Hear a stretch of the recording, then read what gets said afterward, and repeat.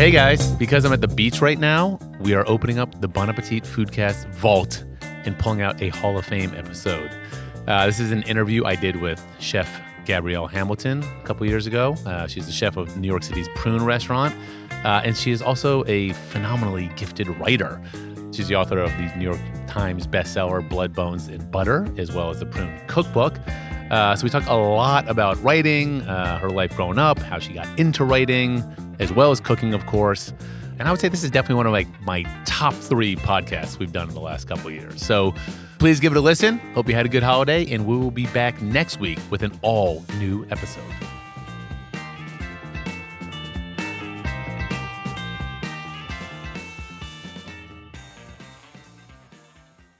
You've done a remarkably good job at becoming a writer. You think? I do think so, yes. And I've described as you this way before in the magazine and elsewhere, that you're an annoyingly good writer. And it really bothers you. Like, wait, she's a chef, but she's such a good writer. But in your mind, you were thinking writing before you ever got into cooking, yes? Like going back when you were a youngster? Yeah, I always wanted to be a writer, but I didn't know you could make a living at it. And I still don't know if you can. But yeah, I had to have a job. So I've always worked in kitchens, but always wanted to write it all down. And so more and more so, that's happening. And you studied writing when you were younger, correct? Is that correct? I have been in every writing class there ever has been. Yeah. You're a successful chef as well. You own Prune restaurant here in New York's East Village and have for 16 years. Oh my God. We'll be 16 in October. Yeah. Which is a little insane. But I mean, what's interesting, what I was thinking about just in terms of writer, obviously becoming a chef and a successful one sort of gave you, I guess, kind of the platform to become a successful writer. I mean, is that fair to say? Yeah, I think I got my first paid writing gig because I had a restaurant. Yeah. And chefs and food are all the rage, I guess. They're a lot of rage. We depend on them. They have, captured the world's imagination for whatever reason. So, right place, right time. You wrote and published Blood, Bones, and Butter, a memoir. It was kind of your life growing up in Pennsylvania, moving to New York City, getting into catering, open a restaurant in 2011. Did your agent or other people argue otherwise? Like, hey, do a cookbook first, and then you can do this sort of more artsy project? Like, what was that process like? No, the only argument or suggestion that people gave me emphatically was to include recipes in the memoir. Which you did not. Adamantly, vehemently did not. I wanted to keep the form pure, and I didn't want to sell the book for the sort of added bonus material. Like, the writing's not that good, but you get a recipe for chicken. So, you might as well pay the $26 and buy the book. I wanted to sink or swim on the merits of the writing and not because there was the added material. So I said no to recipes. And then later, when I wrote the cookbook, it became very obvious that all I needed to do was to write recipes because I had already written every story, anecdote, foreword, lively head note for any recipe that I could possibly have created in Blood, Bones, and Butter. So the cookbook just became just cooking. Let's go. Let's just get to the food here now. Blood, Bones, and Butter is a very personal book, and you go there. And it's interesting. You wrote an essay when we relaunched the magazine in May 2011. You wrote a beautiful essay about your Italian mother-in-law. And the very first sentence is, until we split up, I spent every summer for 10 years accompanying my then husband to his family home in Italy. You're not afraid to share your personal life. Does that just come naturally, or do you think twice before what you write about yourself and the people in your life? Well, I think twice, thrice, quadruple, 8 times. You have to be very careful with that material. So it's a craft. You have to have a tight hold on the reins of the personal information that you're going to reveal. It gives people the impression that they know everything about you. I meet people all the time and like, oh, I know everything about you. And I think that's the art. You let people think that. And in fact, they only know what you are willing to let them know about yourself. But I also think it's a disservice to each other to not tell each other the truths of our lives. And I have never understood why we might withhold from each other. I mean, yeah. You've been married. It'd be nice if you told other people what it's like to be married. Well, it's funny. Or if you've ever been unhappily married. Like in my editor's letter every month, I write a lot about my wife Simone, who he used to live around the corner from Prune back when she lived on Ludlow Street as a young struggling artist, and spent a lot of time in your restaurant. And I'm always writing about her just because, well, I see her every day. She's part of my life. If you're writing about your life, it's hard not to write about the people in your life, for better or worse. And they have to consent. Yes. So that you have to make sure you must do that. I mean, I did that and do it all the time. I run the copy before it ever makes the light of day by the people who are going to be in it. That's so big of you. Well, yeah. I don't want to do that kind of gotcha. Yeah, no, I'm surprise. Look what's in the bookstore. I'm just a magazine writer writing 386-word little editor's letter with the recipe. So yeah, well, with 40 billion people going to read that. So. But then don't they want you to change stuff then? Sure. And I do. And you do. Do you ever say like, no, I think it needs to stay this way? I do. If it's completely accurate and true, and try to write down exactly what happened, and the reader can decide whether it's pejorative or positive, or it's not for me to say. And I think you can pick the words in just the right way where it speaks for itself. The level of unattractiveness in someone else, if I ever am going to put that down on the page, can only match what I'll say about myself. Mm. So I'll go as far as I'm willing to go about myself. Does that make sense? Yeah, no, totally. As I can be unattractive, objectively speaking, I will reveal that, and I'm willing to take others with me to the point that I'm willing to reveal myself. Have you ever looked back in these last 5 years and thought, wow, what if I didn't write Blood, Bones, Butter? What if I was still just a chef? Would you be okay with that? Or did you really feel like this is something I needed to personally do? I mean, of course, I needed to do that. I need to die having tried really hard to do all the things that I want to do. I don't want to just sit around and not get it done and then kind of roll into the grave like, well, should have tried a little harder. No, I want to cross it off. I want to do all the things. We were just talking off air, as we say, and you said you were just had a nice residency at Yaddo up in Saratoga. I had 3 weeks at this. I mean, I think it's totally prestigious, Yaddo. Yeah. Just artist residency. But up in Saratoga Springs in upstate New York, and it's just in the summertime just gorgeous. And there's obviously the very famous old racetrack there, and Hattie's Chicken Shack, great fried chicken. And great. And the melons from Hands and Mitchell London croissants are in town. Yes. I didn't go to town. That was not what I did. I sat in my beautiful studio with the screened-in porch and wrote my freaking brains out. What were you writing? Well, I didn't know what shape it would take, but it seems like it might be another memoir. Maybe not. It might be epistolary. I can't quite tell the shape, but what I realized that when I wrote Blood, Bones, and Butter, it really was guided by the food. It had to be. I knew why I got invited to write a book, and I knew it had to be food saturated. Yeah. And I kind of, piggybacked on all this other stuff about life. So you'll start writing without like a totally blueprinted out template of where it's going to go and all that sort of stuff. Oh my God, that's a joke. That's not who you are. I mean, I don't know who is. Writing is always, as they say, an act of discovery. For me, certainly. Not for you, of course. You have an idea, but then you sit down and it's interesting. Joke's on you. I think part of that creative process is, before you get it right, you kind of have to get it wrong. You've got to work through it, and because it's almost like if you get it right off the bat, it's as if you haven't really investigated. You haven't dug deep at all. You just sort of like, okay, this is good, and I'm just going to run with this. So I'm curious. So you're a very descriptive writer, and what I think, not like in a sort of hackneyed adjectival sort of way, but in interesting just descriptives and metaphors and stuff. And my question is that something you write and then you go back and sort of tweak them and ratchet them up? Or do those, I remember I've mentioned this before, and you're in Blood, Bones, Butter, and you were describing how thin these sheets of pasta were in ravioli, and it was like seeing a woman behind a shower curtain where you can see the shape, but not all the details, and that was what the filling in the ravioli looked like. Yeah, I think it's like painting a car or maybe a painting. I don't paint, so I don't really know, but you get some crap down on the page. You get some architecture down.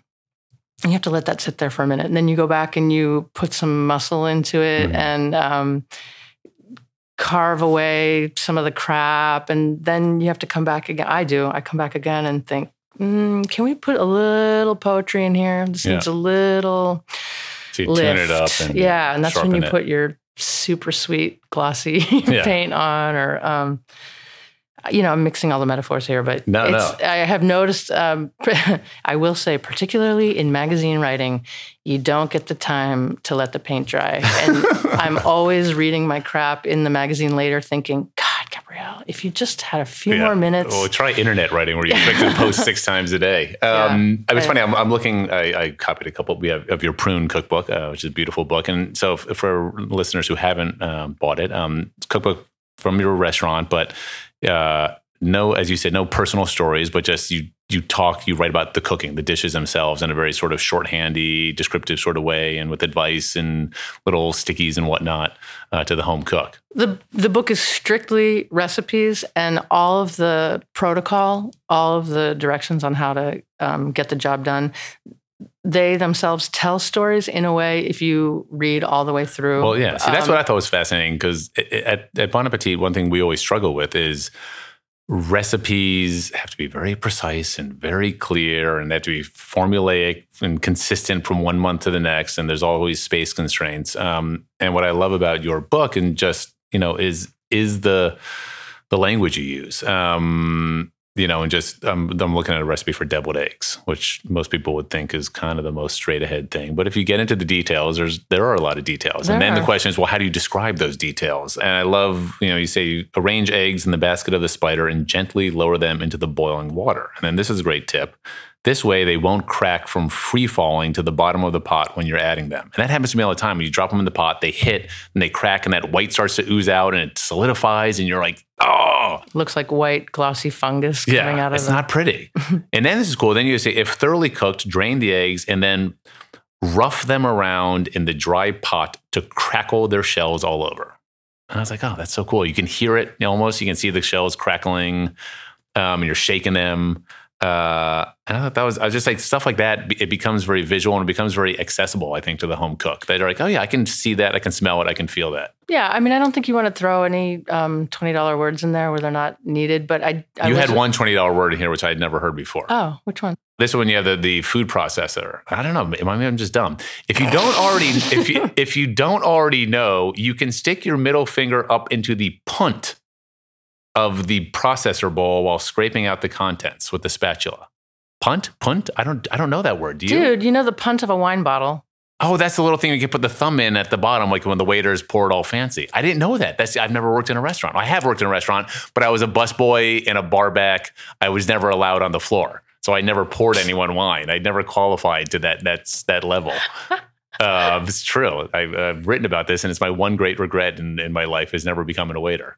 Okay. I mean, okay. I was very glad to discover the opportunity for language in the cookbook so that it's not just completely dry. Turn it to the left, 15 minutes. Yeah. The cook needs visual markers when they have succeeded or gone too far.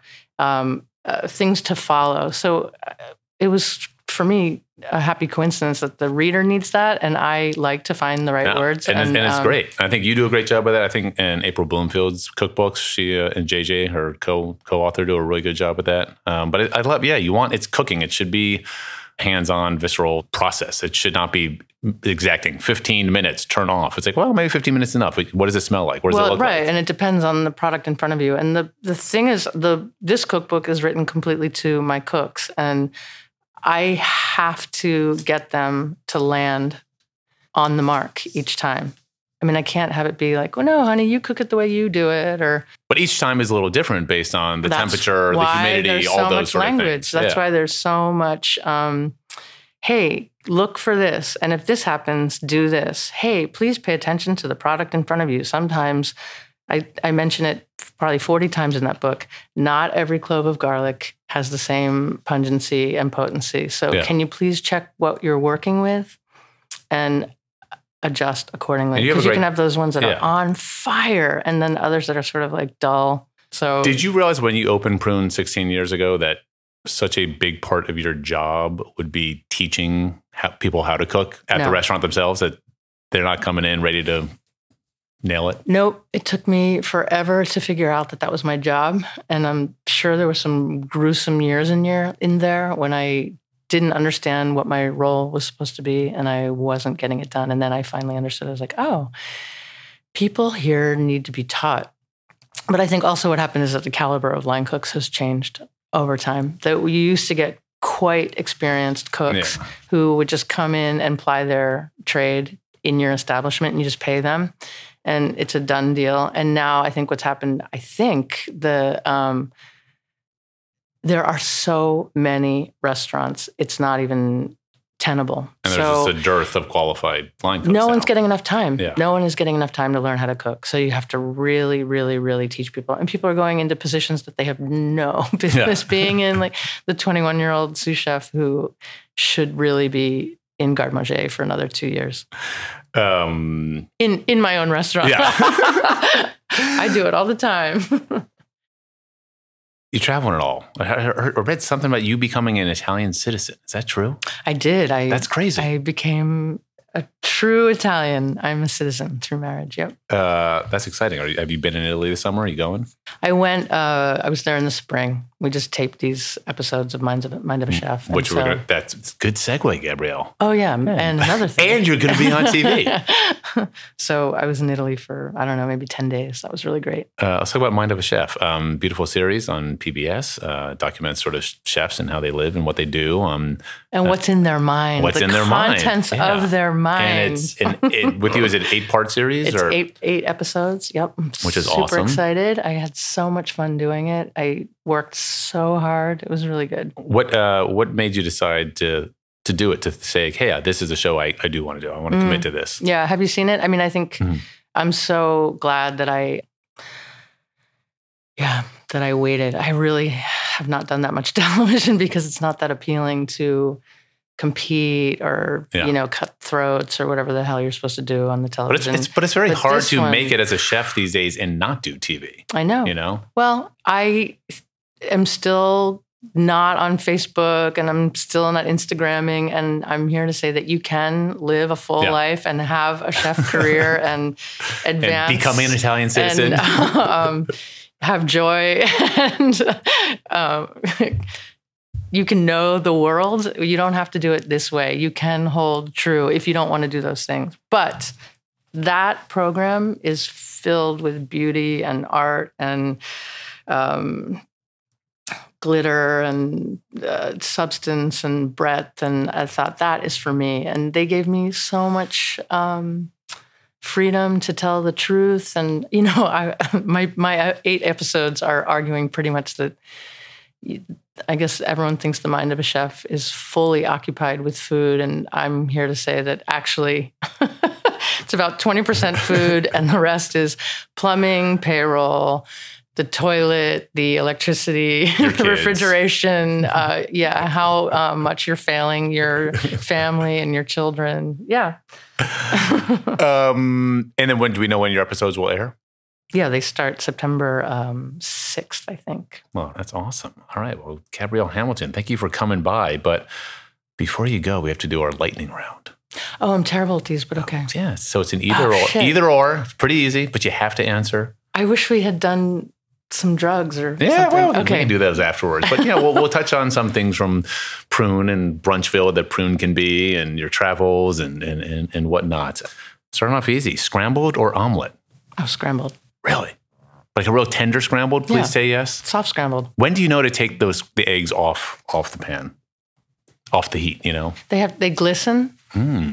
Auto grill or Waffle House? Oh, auto grill. She's like, yeah. One of the most incredible creations on earth. Green juice or Brodo? Oh, Brodo. Brodo. I love how you're so like, yeah, obviously. Duh. Hashtag obs. Have you been to Marco Canora's Brodo bar? Not yet. Not yet, but you do like a good broth. I do. You make a good broth. I do it all the time. You serve, it's a cure-all. When I'm not feeling well, just chug a lug. Espresso or matcha? Espresso. Do you take any sugar or anything in it, or just straight, or how do you? It's funny. I don't really drink either, but I would definitely put a little hot water in the espresso and go down the hatch. All right. It's a funny one. Manhattan or Brooklyn? Manhattan. It's just like she's like, yeah, that's how we know how long you've been around, that you're still like, I'm into Manhattan. That's how, like everyone knows, like I'm like the only person I know who still lives in Manhattan. Oh, I live in Manhattan. Yeah. Well, thank you. You didn't move to New York to move to Brooklyn. I'm telling you. I said the same thing myself, but people just look at me like, who are you? How old are you? I'm like, whatever. Don't worry about it. Cardoon or Puntarelli? Sorry, this is the first one. I really love them both. I'm going to have to take both. I can't. I can't do either or. Okay, give me this. Tell me how you prepare each of them. I blanch the cardoon a couple of times to get some of that bitter out, and then braise it with fresh shell beans and a ton of mint and butter and chicken stock. And the puntarelle, which you can't really get here. Do the Italians say puntarelle or puntarelle? No, they say that. Puntarelle. That's the beauty of the Italian language. If it's in front of you on the page, you say every letter that you see. It's not like the nasty French. But you said puntarelle. Like that's kind of. I didn't know you were asking me for my proprio Italiana. Italiano, certo, Okay. Certamente. The puntarelle, are you doing like the anchovy vinaigrette sort of thing on that? I am, with a little ice cube even. But wait, you are not having puntarelle here. I don't do anchovies. Oh. Yeah, that's like I said. But you don't even have the grain. I mean, the green. You can get puntarelle now and then, here and there. Yeah, no. I mean, it seems like you can at the market now and then, in the spring, certain time of year. You've seen the real deal? Would that? Thought I do. I mean, I see it on menus here and there. I don't order it because I just ignore it because I don't want the anchovy dressing. So You've been to Rome. You've had the real deal. That's one of those things that's not on my radar. So I could be wrong. But I've seen it on menus, whether it's a real deal. I don't know. Cardoons you don't see in America. Oh, we get them all the time. Really? Yeah. All right. We're living in different universes. Beefsteak or sun gold? I'm beefsteak. See, really? Yeah. Why? Sun golds are always good. Because I'm from New Jersey. I knew you were going to do that. Yeah. Incredible I knew you were going to say that. Beefsteak. Yeah, but like for tomato. 1 month a year. Yeah. Well, deal with it. You didn't say November or August. Vespa or Cinquecento? Well, I'm a Vespa driver. Are you really? In the States even? I mean, I haven't done it here in a while, but whenever I go there, I rent one. Go there. Oh, that's cool. You wear a helmet, I hope. Yeah. Yeah. Jerk, of course. With those crazy Romans. All right. Final question. And this is an interesting one because, like I said, you have like your heart's kind of in Italy, but I've been to Prune before and I know how you cook. Butter or olive oil? Butter. Wow. You're just like, I love you, Italy, but I'm not giving you this one. You know, the butter, it's how I grew up. It makes me feel very well. It's so funny. When I was at Yaddo, I was having trouble with getting enough fat because the camp cook, I think, wanted to please everyone. And in so doing, I think always a big mistake. No one, yeah. Right. And so none of the things had fat in it or salt, or because it didn't want to offend anyone. And I guess you could have added those things later, but I found myself in my room putting a slab of cultured butter on a rye cracker with tons of black pepper and making a sandwich for lunch. I ate like a stick of butter. I need butter. I need some freaking fat. And on that note, well, Gabrielle, thank you so much for stopping by. You can check out Gabrielle Hamilton on Mind of a Chef in early September. If you haven't read Blood, Bones, and Butter, I would highly, highly, highly recommend it. And you can pick up the Prune Cookbook.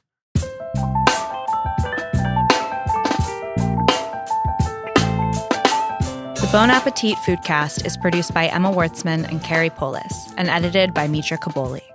Our theme music is by Valerie and the Grady's, with additional music by Nathaniel Wertzman. We have new episodes every Wednesday, and if you want to tell us about this or any other episode, email us at bonappetitfoodcast@gmail.com. Thanks for listening.